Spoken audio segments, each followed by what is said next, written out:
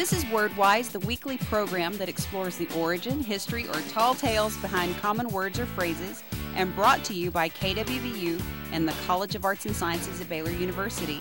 I'm your host, Christy Proctor. Our guest today is Dr. Andrew Scherer, Assistant Professor of Anthropology, and we're visiting today about food words. Dr. Scherer, what's the history behind some of the foods in our fridge?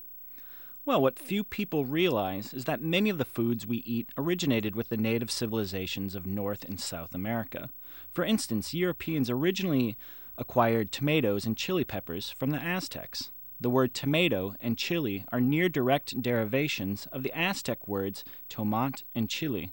Imagine Italian cuisine without the tomato or Asian dishes without chili peppers. In fact, it was the native civilizations of Mexico and Central America that also gave us corn. Well, where does the word corn come from? Well, the English word corn was once used to refer to any type of small seed or grain.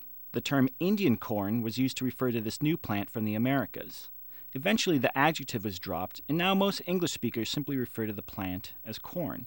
However, the less commonly used English word maize is derived almost directly from Taino, an indigenous language from the Caribbean. The Taino word was maíz, which became the Spanish maíz, and the English word maize. In ancient times, it was very common to grind maize into a powder and mix it with water to create a dough.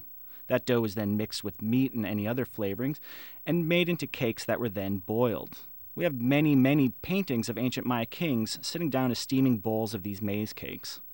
That sounds like a familiar recipe. Definitely. What I'm talking about are tamales. The Spanish word for tamale comes almost directly from the Aztec word tamale.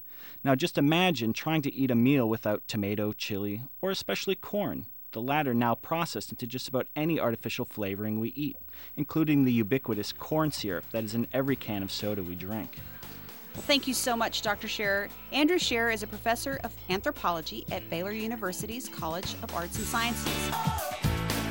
To hear this and other WordWise episodes, visit kwbu.org or subscribe to the free podcast in the iTunes Music Store. Join us again next week.